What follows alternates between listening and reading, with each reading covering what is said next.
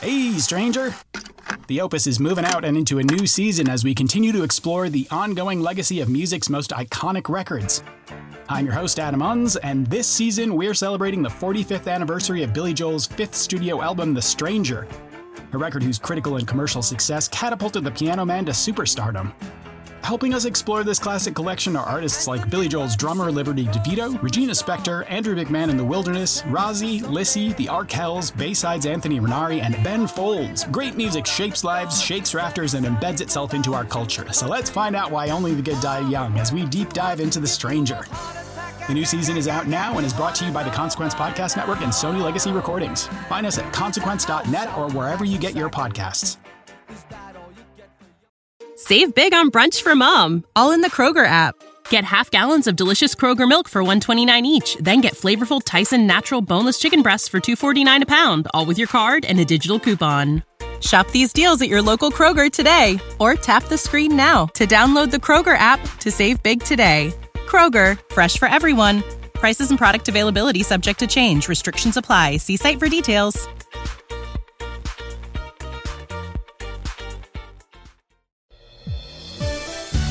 Hello, and welcome to The Spark Parade, a show where I talk to amazing people about the art and culture that's shaped their lives. I'm Adam Unz. Thanks ever so much for joining me.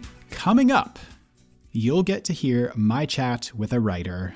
And he's not just any writer, folks. He's one of my favorite writers, Paul Tremblay. Paul writes books that I guess it's fair to classify as horror, but that feels a bit reductive to me. They are scary and intense and all of the things that you expect from horror, definitely. But his writing is so moving and vivid, and it affects me emotionally in a way that no other horror writer can. He writes with such incredible empathy. If you'd like a suggestion for an entry point into his writing, I can't fucking help you. It is all so good. I want you to read all of them all at the same time. Are you up for that challenge? You're stuck inside anyway, so you might as well try, right? Anyway, end of gushing intro. Paul and I had a really great chat about the seminal punk slash post-punk slash grunge slash alternative band Husker and the solo work of legendary Husker member Bob Mould. We also shot the shit about growing up, finding your way in the world, developing your taste, so it was a wide-ranging conversation, really. I know you must be terribly excited to hear it, but tough shit. You've got to listen to me for a while longer. Or rather, I would appreciate it if you would indulge me a bit further, because I want to talk a little bit about children's books. So, Tommy DePaula died this week, and hearing that news made me incredibly sad. For anyone who doesn't know, he was a writer and illustrator mostly of children's books, and most famous for writing the Strega Nona books. He was the last living author in a group of children's authors who are really important to me. And just like most of my favorite Christmas songs were written by fellow Jews, most of my favorite children's authors were fellow gays. Authors like Tommy DePaula, Maurice Sendak, Arnold Lobel, James Marshall. And that's an important aside because these guys injected subtle, child-friendly queerness into their books, both implicitly and explicitly. Tommy DePaula's book, Oliver Button is a Sissy, was a prime example of that. But the impact those books had on me went beyond the queer infusions. Those stories are burned on my brain. And the illustrations, too. They're vivid and funny and full of love. Another childhood favorite was Ezra Jack Keats. He was also a Jew and was, let's say generously, a sexual question mark. But I digress. His books had a profound impact on me. And just after we moved to New York, my husband and I went to a Hanukkah party at the Jewish Museum. A Hanukkah party at the Jewish Museum in New York is fucking peak Jew, by the way. But the party coincided with an Ezra Jack Keats exhibition, and they let us in for free. I was walking around these larger-than-life recreations of my favorite moments from books of his like The Snowy Day and Whistle for Willie and Peter's Chair, and I was absolutely overwhelmed with emotion. I was probably weighed down by the stress of the move, and I was a little bit drunk, but walking into that room just floored me, and I burst into tears. And a huge part of that emotional overload was thinking about these memories of my parents reading to me, of being so small that I could lie on my dad's back and peek over his shoulder while he read those books to me. And thinking back on that makes me realize that it's not just the content of those books that I feel so connected to, It's also the act of being read to. I was so lucky to have parents who read to me constantly and helped me to learn to love reading on my own. It's so fucking important for kids to have that connection. Not only can it instill a love of reading, but it's also this intense, magical connection that never really gets repeated after your childhood. That is, unless you're on the other side of it. So read to your kids, dudes. And if you don't have any, read to other people's kids. That simple act can change their lives. Okay. Sorry, enough. Let's get on with the show, shall we? Here comes my chat with Paul Tremblay about Husker Du and Bob Mould. So, Husker Du. Well, and Bob Mould, but I'm assuming Husker Du is the beginning. Actually, I'm not going to make any assumptions. I don't know which music you discovered first. So usually the beginning of every chat is like the origin story. So you tell me how you came upon this music. Sure. So I didn't come across Husker Du / Bob until I want to say sophomore year of college. Okay. I'll back up a little bit. Previously, you say, I've just always been like a music fan. Music for me, especially as a teenager in high school, starting about midway through middle school, was sort of one of my retreats, one of my safe places. Most days I would come home from school because I was very, very short, very skinny, picked on a lot, didn't have very many friends at all. So most days I would come home and lay down on the floor. I grew up in the 80s. Mm-hmm. So, we had a stereo record player, giant speakers that I would tent. Like I would make almost like a tripod, and I would lay with my head in between the speakers. And I don't know, it started with listening to my parents' records. I was the oldest, so I kind of had to, discover everything for myself. And I think my first real jump into music fandom though was Pyromania, Def Leppard. Amazing. Yes. Seeing that on MTV. I mean, that's how I discovered music for the first, basically through middle school and high school. Because again, I really wasn't hanging out with a lot of friends. It wasn't other people to show me music. It was what I've sort of found on my own. Oh yeah, I was in seventh grade, sort of a bad mullet, jean jacket, Def Leppard pins on my jacket. So through high school, I sort of found my own way. Like, still, punk wasn't really a thing for me, just because it wasn't as prevalent on MTV as I guess my first foray into harder music was obviously a band like Def Leppard. But I think my first real taste before I hit Husker Du. Sorry if this is a long, boring intro. No. This is the good stuff. This is what I want. So yeah. No, so brief classic rock, but then junior year of high school was the band Living Colour. I was totally obsessed with Cult of Personality first, the video obviously. Yeah. But the whole album itself, at this point, because I couldn't afford to buy records, and records were starting to be phased out. They weren't as cool as cassettes, obviously.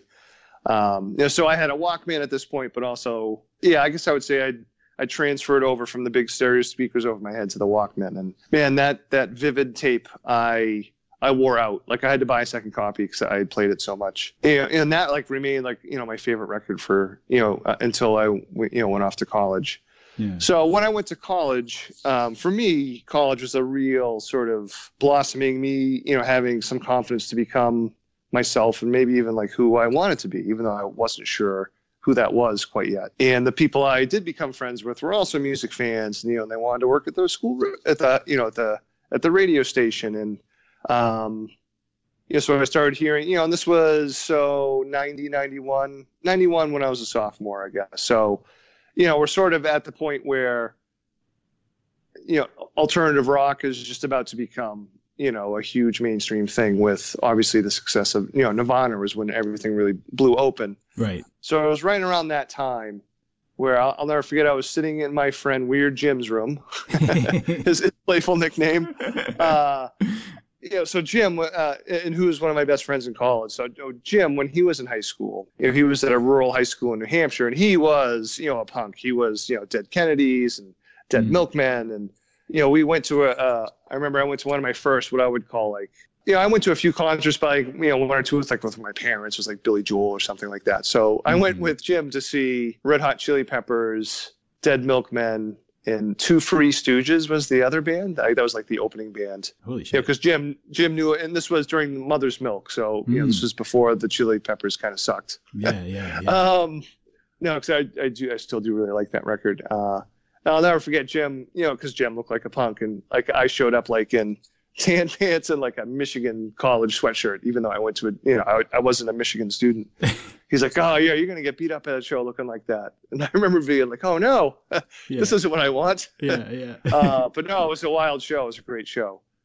So right around that time, we were in his room, and actually it wasn't a Husker Du album that was playing. It was Bob Mould's Black Sheets of Rain. So I'm sure I'm messing up some of the timelines a little bit, because that Chili Peppers concert was second semester freshman year. So maybe it was next year. But anyway, Jim was a part of my life. Someone in the room was playing Black Sheets of Rain, the last song, Sacrifice, Let There Be Peace. And at the time, it's the end of the song where Bob is just, just screaming his head off. It's a very emotional song, but, having never heard Husker Du or Bob sing before, my initial reaction was like, oh, what's this? This is terrible. He's just screaming. Yeah. But there's something stuck there. Like, something clicked, because, I left the room. I kept thinking about that song, even though I didn't like it, but apparently I did. And because of some of the other musical interests, I was like, oh, so that guy was named Bob Mould. He was in a band called Husker Du. Oh, I've somewhat heard of them. And I found what I could about Husker Du. I think I found a Rolling Stone that had done the best 100 albums of the 80s, or maybe it was like the best 100 albums of all time or something. And Zen Arcade was on there. So I, as much as I could, there was obviously no internet, did some research about Husker Du, and that, I think it was a winter break of sophomore year, I went into Boston and bought New Day Rising. Was the first album of Husker Du that I bought. And I was just blown away. I mean, life-changing, like, oh my God, I didn't know there was a band like this. And from there, I just worked my way through the catalog, and that was the discovery. And it was instantly like, I don't know, it's sort of goofy to talk about, like, because I remember being an age like, these are my favorite bands.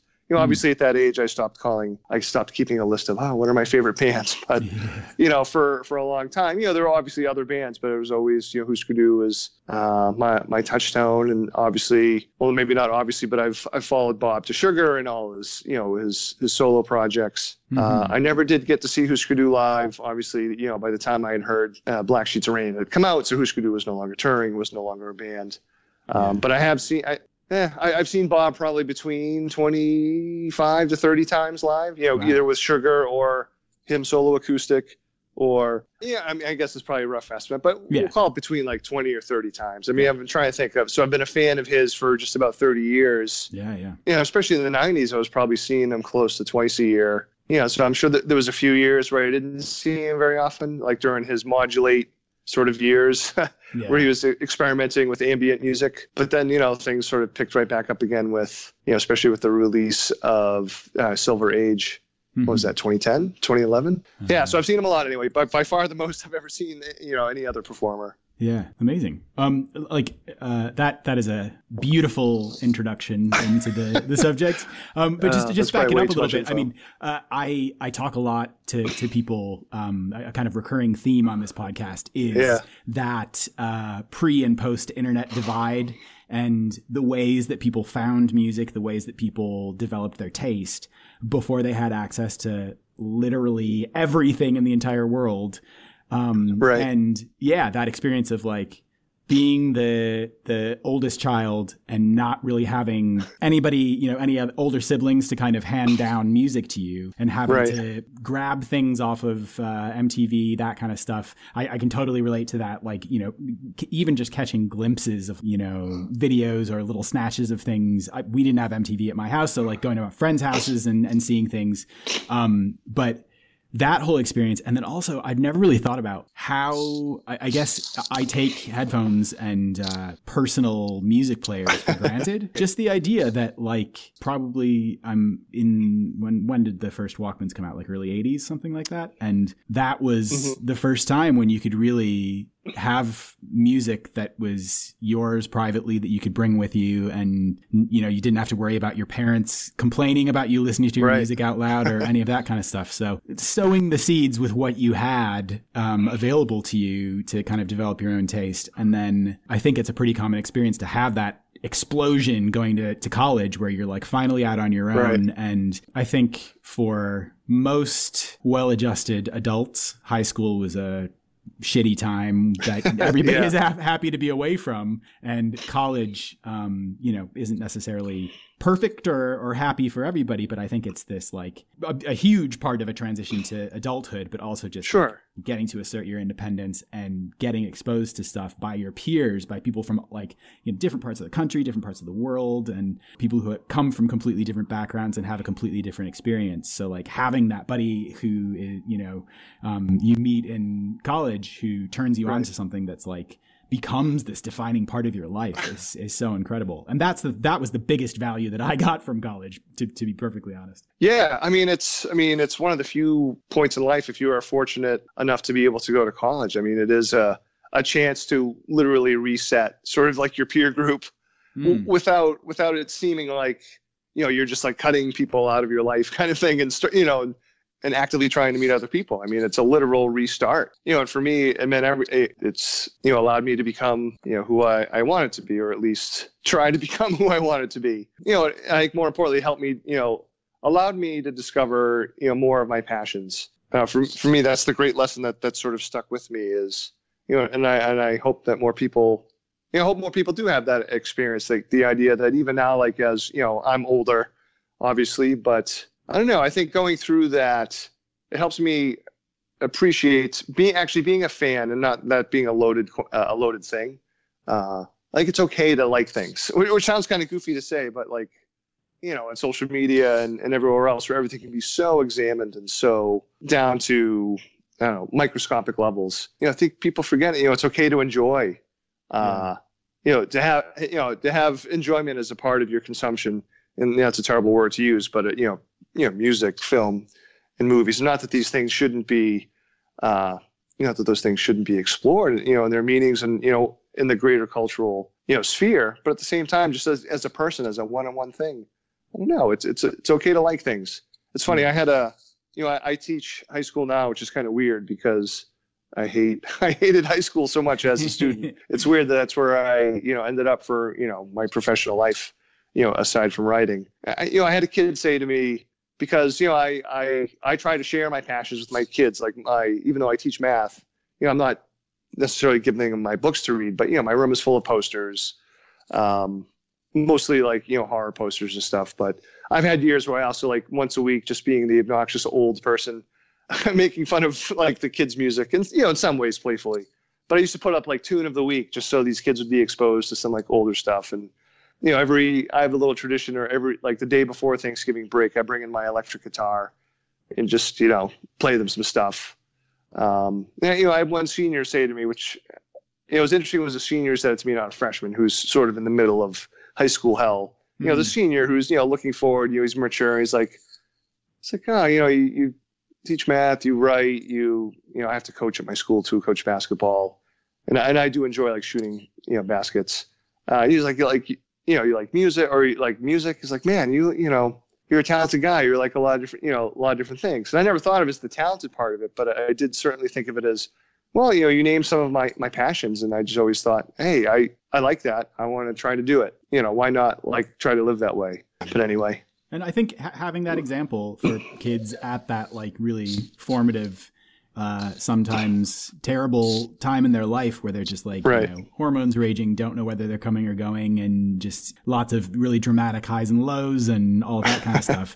And like you said, just having somebody to show them an example of like, it's you know, it is okay to have taste and to help to expose other people to your taste. And it may or may not be their thing, but just kind of laying all your cards on the table and saying, this is what I like. And just going to your point about the internet as well, that I think one of the most damaging things about it is it can be exactly like Mean Kids in High School, where you say, like, this is what I like, and then everybody shits all over it. And it's like, you really should be able to just say, this is my taste. Taste is subjective. Of course, not everybody is going to like the same things that you like, but just, letting people like things they like and not having to say, express how much you disagree with them all the time. Right.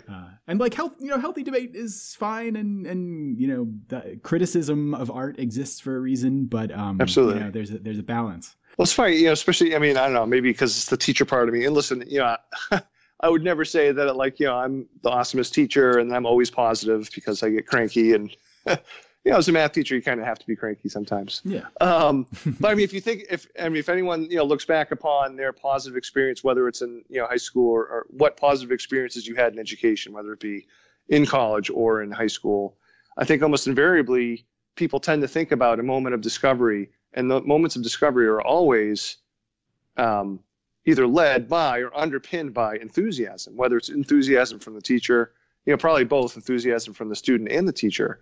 It's those moments of, wow, isn't this amazing? Isn't this cool? That's what makes you want to learn something. Obviously, again, as we discussed, you have to be able to look at things critically, but the initial moment of discovery is always underpinned by enthusiasm. So I don't know, my wish is that more people allow themselves that enthusiasm, particularly if you're coming across something new and you're not sure about it, but you think you might like it, approach it from an enthusiastic point of view first, maybe. Yeah. Even like my way into writing started with my very last class that I took in college, because I was a math major, actually a math humanities double major. I sort of fell into the humanities part of it through a long, not exciting story. But one of my last classes that I took ended up being an English 101 class, essentially. I was a senior in with a bunch of freshmen, because I'd never taken a college English class. And the professor was, really cool. He was sort of the stereotype, like Dead Poet Society, like for me anyway, like enthusiastic. But the thing was, he was a punk fan. He loved the Dead Boys. And so I would be writing papers and comparing, different stories that I read to Husker songs or Jane's Addiction or something like that. And he was totally into it. So his enthusiasm for that actually helped open up reading and becoming a reader.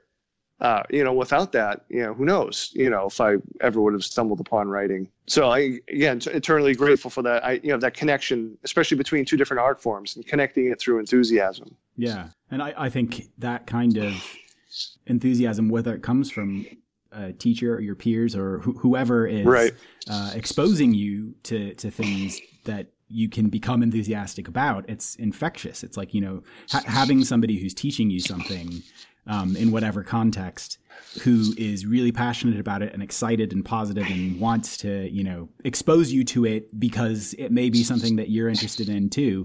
I think that also, like, all of this to me is a big argument for why the opportunity to go to college should be available to anyone, because having that high school experience where you might start experiencing these things, you might start being exposed to things that could be interesting to you later on in life, but you're surrounded by, the worst kinds of energy that you're going to be exposed to basically in your whole life. And it's not easy to be a teenager and be proudly enthusiastic about anything, really. It takes balls to really to be a teenager and to really show that kind of unabashed joy. And I think college, when you're separated from that kind of an anxiety-inducing situation, you have a bit more freedom to really concentrate on the things that you want to learn about, and to maybe take those seeds that you've gotten from high school or from your parents or from your friends or wherever, and dig in a little bit deeper and think, like, what do I want, what do I want to know? What do I want to learn about? What do I want to do with my life? All those big questions. And, having the freedom to push yourself a little bit further in whatever direction. And, it's not like college is the only way to do that. Sure. For me, it was a great opportunity to really get exposed to a lot of different kinds of people and a lot of different kinds of ideas and art and everything. So absolutely. So would you say, like, the kind of punkier side of Husker Du and of Bob Mould. Like I would say Husker Du to me feels like a band of two halves. There's like the hardcore stuff and the kind of stuff that was transitioning towards what would become grunge and alternative, like, you know, laying the groundwork for what came next. Bob Mould has, at least to my ears, his music goes all over the place. Like, you know, the Sugar stuff is much more, at least, you know, there's these big, like, radio friendly, almost pop hits. And then he has done some albums that are really heavy and, like you said, you know, albums that are kind of experimenting with dance music and all over the place. Do you fall anywhere in particular on that spectrum, or is it just like everything that you've been able to get from the band and from Bob Mould as a solo artist is good? So, I mean, I definitely fall more, I guess, towards I don't know. I mean, a little, I guess, sort of depends on the mood. I mean, so I really, you know, I love New Day Rising is probably still my because it was my first. It was my, you know, my favorite, Husker album. Yeah. You know, I do like the tuneful stuff, but at the same time, you know, I love listening to, you know, some of the more hardcore stuff, particularly on Center Arcade. So, I mean, some of it's the mood. I will freely admit that I wasn't as much into the electronica stuff that Bob was doing. And it wasn't, you know, I would never be like, oh, I'll go back to doing the old stuff. But I actually, because when he was doing that, I was sort of in the middle of trying to figure out what I wanted to do as a writer, like right around the same time.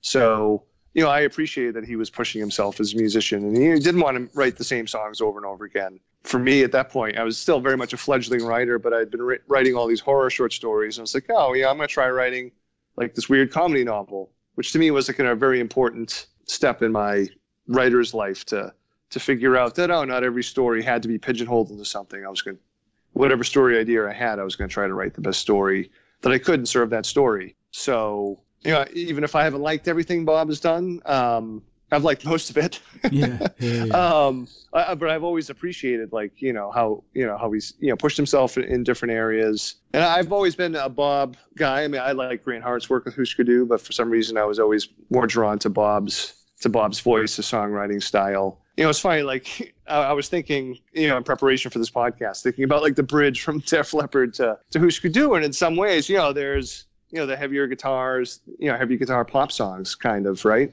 Mm-hmm. For me, as, like, the 12, 13-year-old and even, like, the 15, 16-year-old, music for me was always an escape. I didn't really, it was the MTV video. It was, like, imagining myself on stage and being, sort of...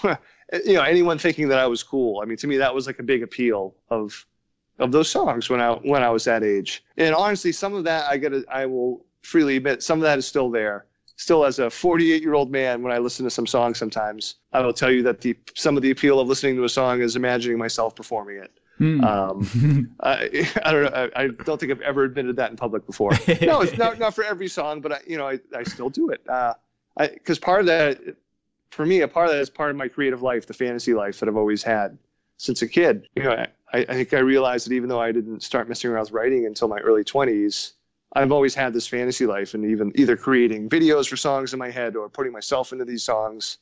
I don't know. I always felt like that was, in retrospect, I think that's great training for being a writer or for being a creative person. But to me, I think the big switch in Living Color was a part of it was, oh, these songs actually are about something, and that, the escape part of it can only really fuel you for so long. And then to me, the Husker Du in particular, those songs they became to be about reason in one way or another for me, even if I couldn't always explain what the reason was, like, or how those songs made me feel. But it became less about escape, although, that's still there. But I don't know, just like a raison d'etre. Pardon my French, or attempt at it. So yeah, anyway, I don't know if I answered your question, but that was like a rambly thought I had about the connection to you had asked about, like, which songs do I connect to? Yeah. But I mean, to me, that's been a joy for 30 years. Like, as he's gotten older as a performer, that I've been able to still connect to, so many of his songs that he continues to make now. Yeah. His record, I already mentioned Silver Age, is amazing. What an amazing record to put out, at the time when he was 50. And even still, his solo records since then, I always have, like, for each one of those, I found 2 or 3 songs that really, sort of speak to me. Maybe not in the way it did. I don't think it does for anybody. Like when you're 21, or 18 or 19, discovering sort of, if you're going to call it your reason, but that's okay too, because, I'm a different person now. And the music, what it means to me has sort of evolved as well. Yeah, yeah. And I don't think, any artist who has a career that's, spans whatever, probably pushing 40 at this point, now, that, sustaining a career that long in any fashion is pretty remarkable, especially for a rock musician. But consistently putting out albums that you can find stuff that you enjoy, and even if it's picking and choosing songs and it's not necessarily like totally devouring whole albums anymore, I think still being able to find music that he's making now that you still dig is pretty nice. Yeah, absolutely. I mean, even like his live show was just about actually barely over a week ago, like 7 or 8 days ago. I saw him in New Hampshire. It was just him and electric guitar. And I don't know, it's just cool. Like even after all these years to still be surprised. Like I don't think I'd ever seen him perform the song Flip Your Wig, which, half of the song is sung by Grant Hart, and he sung Grant's parts. It's like, this is really cool. I don't know if I've ever seen him do that. And then actually much later in the set, he played Never Talking to You Again, which is a Grant Hart song. And I know I've never seen him, at least the times that I've been to his concerts, I've never seen him perform, that song before, or a song that was solely sung by Grant. I don't know. So even though that's not like him creating new music, but, as a performer, it's like, oh, geez. Obviously Grant passed away, I think a little over a year ago at this point. Geez, maybe even more because of how quickly time goes. I don't know. It's just fun to be continually surprised, and a show like that where he plays a bunch of songs, obviously, that he still played some ones that he's working on. So you had some new stuff, so there's the comfort. I don't want to say the nostalgia, but the comfort of the songs that but then there was still these things that, surprised you. So, as someone, who just has his 8th novel coming out this summer, it's comforting to see someone still capable of, surprising a self-professed fan who, knows his work, and him so well. I don't know. That's inspiring to me. Yeah, yeah. And also, I was just thinking, kind of talking about people inspiring each other and helping each other to really discover art and figure out who they are and find themselves and just develop their taste. I think that's kind of what the band did for each other too. They were kids when they met, and there are all these stories. I mean, reading about this stuff, I think I said to you that I grew up in St. Paul. So all of their like origin story, when I was growing up, I always thought that they were just a local band. Like I didn't know that anyone knew who they were outside of Minnesota. I was just like, oh yeah, they're just like the guys who are, who started this like little local scene. Like them, I felt the same way about the Replacements too. Like, oh, they're just like these local guys. Just like, them talking about, hanging out in these record stores in St. Paul and Minneapolis. And have you listened to the podcast, the current podcast that just came out like last year? It's like the history of Husker Du. Yeah, check that out. Really? Oh man. All right. Like interviews with all of them. There's stuff with Jello Biafra and Henry Rollins, and yeah, it's great. But you're just talking about like hanging out and developing music and stuff, and it just sounds like that kind of camaraderie and finding a band where they've ended up inspiring so many people and inspiring like whole genres of music. Yeah. And it started out in that same kind of way where it's all just like kids spitballing, shooting ideas at each other, introducing each other to stuff, and slowly kind of developing this style and music of their own. And it's pretty amazing. There was also an interview that I saw with Bob Mould. He was saying that the reason that they were so prolific is that it was so cold in Minnesota that they couldn't go outside, and so all they could do was practice. Yeah. Nice. Yeah. Well, I mean, I think you hit on something. I mean, that's sort of the connection to most performative arts or just arts in general is, the essential step of, if not mimicry, that's not the word I'm looking for, but imitation, excuse me. Yeah. Geez. Sorry. First day back at school after a week off of being cold and sick. So, in early interviews I've read of them, I'm sure, they talked about, hearing the Ramones, obviously. There are a lot more influences on Husker Du and Bob in particular. But, I remember hearing him talk about, hearing the Ramones, like we can do songs like that, so it always starts off with, some form of imitation. And I think in writing, it's clearly the same way, or at least it was for me. Like I just tried writing stories that riffed on, different writers, that I liked. And actually, I tried to riff on music quite a bit when I first started. So many of my early stories and so many of just even stories that have been published have started with sparks from music, as the lifelong wannabe musician. That was me, sort of sadly found out he was a better writer than he was a musician. Like my first short story collection, which was published in 2005 by, a small independent publisher called Prime Books. I named it after a Bob song, Compositions for the Young and Old. And there were a head full of ghosts. My breakout novel was inspired by Bad Religion's song, A Head Full of Ghosts. So, for me, I always go back. Obviously, I've read a ton to obviously learn how to write and, be influenced by other writers. But for me, I don't know, there's always something about that music that makes me come back to it for inspiration. Yeah, that's amazing. And I think a lot of art forms are linked in that way, that there's influence that you can draw from all different corners of the artistic universe.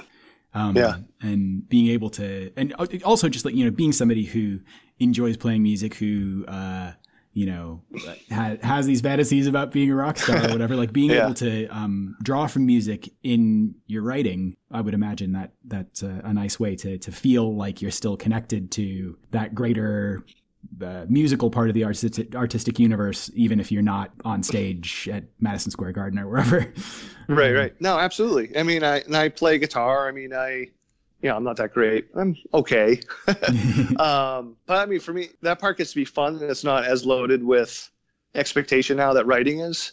I'm happy to have the problem of, publishers wanting books for me. Right. But it's different than like me just, at home banging around with my electric guitar. It's just more like of a free thing. When I first started messing around with both writing and guitar playing, at that point I was in my, we'll call it mid-20s. And there was like a few years in the mid-90s, like mid to late 90s, where I was sort of like trying to record stuff with the 4-track. I had a drummer friend. I never formed a band or never played out live, but we did record a bunch of stuff. I don't know, for me, and I discovered that whereas, I would love to create songs, I just really struggle with the lyric side of it, which might sound goofy as a writer. For me, like, coming up with like semi-decent riffs was fine. But I found, for me, like writing a story, whether it be a short story or a novel, what I'm good at is living in it, even if I'm not writing it. So, I walk around most of the time. I'm not purposefully ignoring people, especially in my house.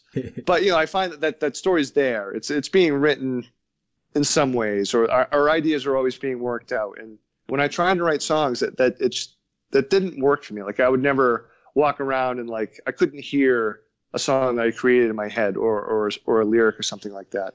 It only worked for stories. So I don't know. I think I'm just trying to explain why I didn't stick with playing guitar and then moved to writing instead. Explain for myself, my self-shame. I'm just kidding. Yeah. But, like I said, just still having this musical life that still exists, even if it's not necessarily always on public display, still digging into music as influences and something you can enjoy and all of those things is pretty cool. No, absolutely. It's funny, like there are days when, as most writers do, get frustrated. I can easily imagine not writing. And those are the days where I'm like really frustrated. Like just imagine, I could just sit on the couch and watch movies or listen to music. I have never once imagined or thought of like, going through the day without music. I can't do that. It's just a part of like my daily. It's just a part of me. I'm either listening to music on the on my commute or if I'm walking the dog or I find a way to have some music as a part of my day somewhere. Yeah. I always find it very interesting when people don't really have any interest in music, but yeah, it's kind of like it is weird. Yeah, I know people who hate chocolate too, so I don't know. There really is no accounting for taste. Right. But yeah, like we said, it takes all kinds. Everybody each their own, I guess. Right. Yeah. I feel very satisfied. I think this was an a nice chat, and we covered a lot of ground. Yeah, no, thank you. I hope I didn't blather too much. No, definitely not. Well, thanks. I mean, it was, I don't know. I was joking when I say I was nervous just because, like, I've never got to talk, about Husker Du or Bob, other than friends, who I proselytize to, obviously. So, no, thank you for the opportunity to talk about one of my favorite bands, obviously, or my favorite band, I guess. Yeah. And I always find that, like, one of the reasons I love doing this is that it's a good way to learn stuff about people without doing like a standard biographical interview where it's like, where did you grow up? And, I think everybody does those kinds of interviews all the time if they're doing interviews, and just being able to talk about something else that still exposes something about you, but is more just about the stuff you love, and hopefully makes other people interested in the things that you're interested in. Yeah, definitely. I never told, I don't know if it matters, but I have a semi-embarrassing anecdote about trying to get an autograph from Bob, when I was 23 or 24. So, I don't know, do you know, he famously, this was as of 10, 15 years ago. He probably hasn't changed his mind, but he somewhat famously doesn't do autographs. Either if you ask, he doesn't do it, or if he does, if you do give him a pen, he'll just scribble. It's a scribble. It's it looks like just a bunch of waves. Right. Nothing else, tight waves. Yeah. So of course, I was in my, I mentioned, I was young, 23, 24 or something. And a bunch of us hung out in a show after Providence. It was in Providence, Rhode Island. We hung out after to talk to him. Our big plan was we were going to get Bob to come out to Fellini's Pizza with us. Because my friend Weird Jim worked at Fellini's Pizza. It is really good pizza. So we tried to get him to come out with us, but he didn't want to go out with a bunch of drunk, 23-year-olds. And then someone said, let's get on. I don't know if it was someone in my group, but someone gave him a pen who's autographs. You could tell he didn't want to do it. But the only piece of paper that I had on me in my wallet was my Social Security card. Because back in 1993, 94 or whatever, you carried your Social Security card around with you in your wallet. Yeah. I remember doing that. So he signed the back of my Social Security card, just the looping scribbles. Amazing. So there you go. Legal tender. Yeah. That's incredible. If you're going to get something autographed, make it a legal document, I still have it. Yeah. That's great. Awesome. Thank you so much. This was amazing. So the new book is out in the summer. Is that right? Yeah. July 7th. It's called Survivor Song. Yeah, it has song in the title. Hey, yet another link. Yeah. So thanks so much for making time for me. This was really fun. And thank you, Adam. This was wonderful. Yeah, thank you so much. All right. I'll talk to you soon. Take care. Okay. Yeah. Bye. Bye. That was so incredible. I'm so grateful to Paul for making time for me. Please read his work. It's absolutely fantastic. Fine, I'll tell you where to start. Start with A Head Full of Ghosts. There, are you satisfied? And pre-order Survivor Song while you're at it. Okay? Great. Now, other recommendations. As loyal listeners will know, I saw Chili Gonzalez in Montreal in January before the world exploded, and he was so good. This week, I watched a documentary about him called Shut Up and Play the Piano, and that was also so good. It's a great introduction to his work if you've never heard it, and it also gives a pretty good insight into his personality. He's funny and charming, but also has this monstrous ego, and he can be a total dickhead. It's a really fascinating watch, and if you like Peaches and Feist, they're in it too. So check that out. Also, for anyone who likes dance music, you should check out the online events that clubs and bars are running during lockdown. Elsewhere, which is an amazing club in Brooklyn, if you didn't know that, they did a live stream of a DJ set by Ben UFO on Saturday with a chat room for anyone who was listening. It was so much fun. Ben UFO has impeccable taste in music, so the music was great, but also just clubgoers having a space to connect with each other and commiserate and talk about the tunes being played. It's obviously not the same thing as being together in person, but it's something, and it's what we've got for now. So seek out those events. I'm sure there are things happening in other musical genres as well, so you're going to be able to find something no matter what kind of stuff you're into. Okay, dudes, that's it. As always, please, for the love of all that's right and good, follow me on social media at Spark Parade, and then write me a nice review and rate the show 5 stars, if you please. Other than that, stay home, stay safe, and wash your motherfucking hands. Until next time, bye.